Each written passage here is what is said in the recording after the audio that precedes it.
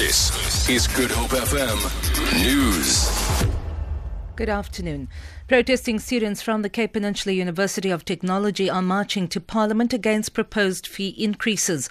Classes have been cancelled at the institution. Lyndon Khan reports. The group, which was smaller in number this morning, has now grown substantially. They stacked tyres outside the St. Mark's entrance to CPUT. UCT students have been bussed in to join those protesting at CPUT. The group are singing and dancing. They are marching to Parliament, where they will demonstrate during the mid-term budget speech. Lyndon Khan, SABC News, Cape Town.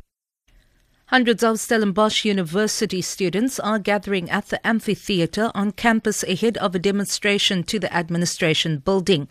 The students have rejected Higher Education Minister Bladen Zamande's announcement that university fees will not increase higher than 6% next year. Lynn Aronsa reports. Students from different backgrounds are gathered at the amphitheatre listening to words of encouragement from members of the SRC and SASCO. Today is the second day of protest after the university proposed a fee increase of 11.5%. Students say the Higher Education Minister's announcement that increases will not be higher than 6% is a slap in the face for the student body. The group will walk to the administration building after their meeting. Students say they want all classes to be suspended. Then Aronsa, SABC News, Stellenbosch. Cape Town police are investigating a case of murder and robbery following a cash-in-transit heist in Brooklyn earlier today. Police say a security guard was loading an ATM inside a shop when he was shot. The 41-year-old security guard later died in hospital due to his injuries. 3 suspects fled the scene on foot with an undisclosed amount of money.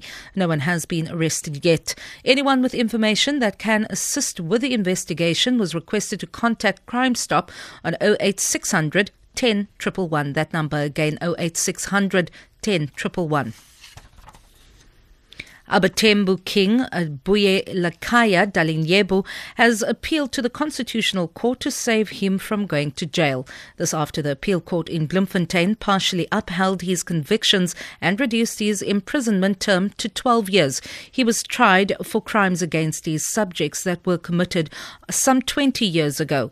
The charges included multiple counts of arson, kidnapping, defeating the ends of justice and serious assault. Candice Nolan has the details. The Mthatha High Court described King Dalindyebo as a merciless despot who conducted a reign of terror against his own subjects. The SCA confirmed this on appeal, adding that time behind bars is just desserts for his heinous crimes.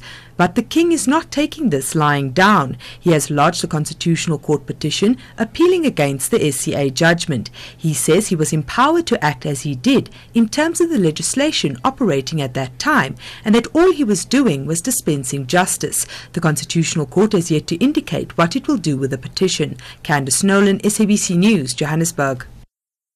For Good Hope FM News, I'm Vanya Klitschko-Collison.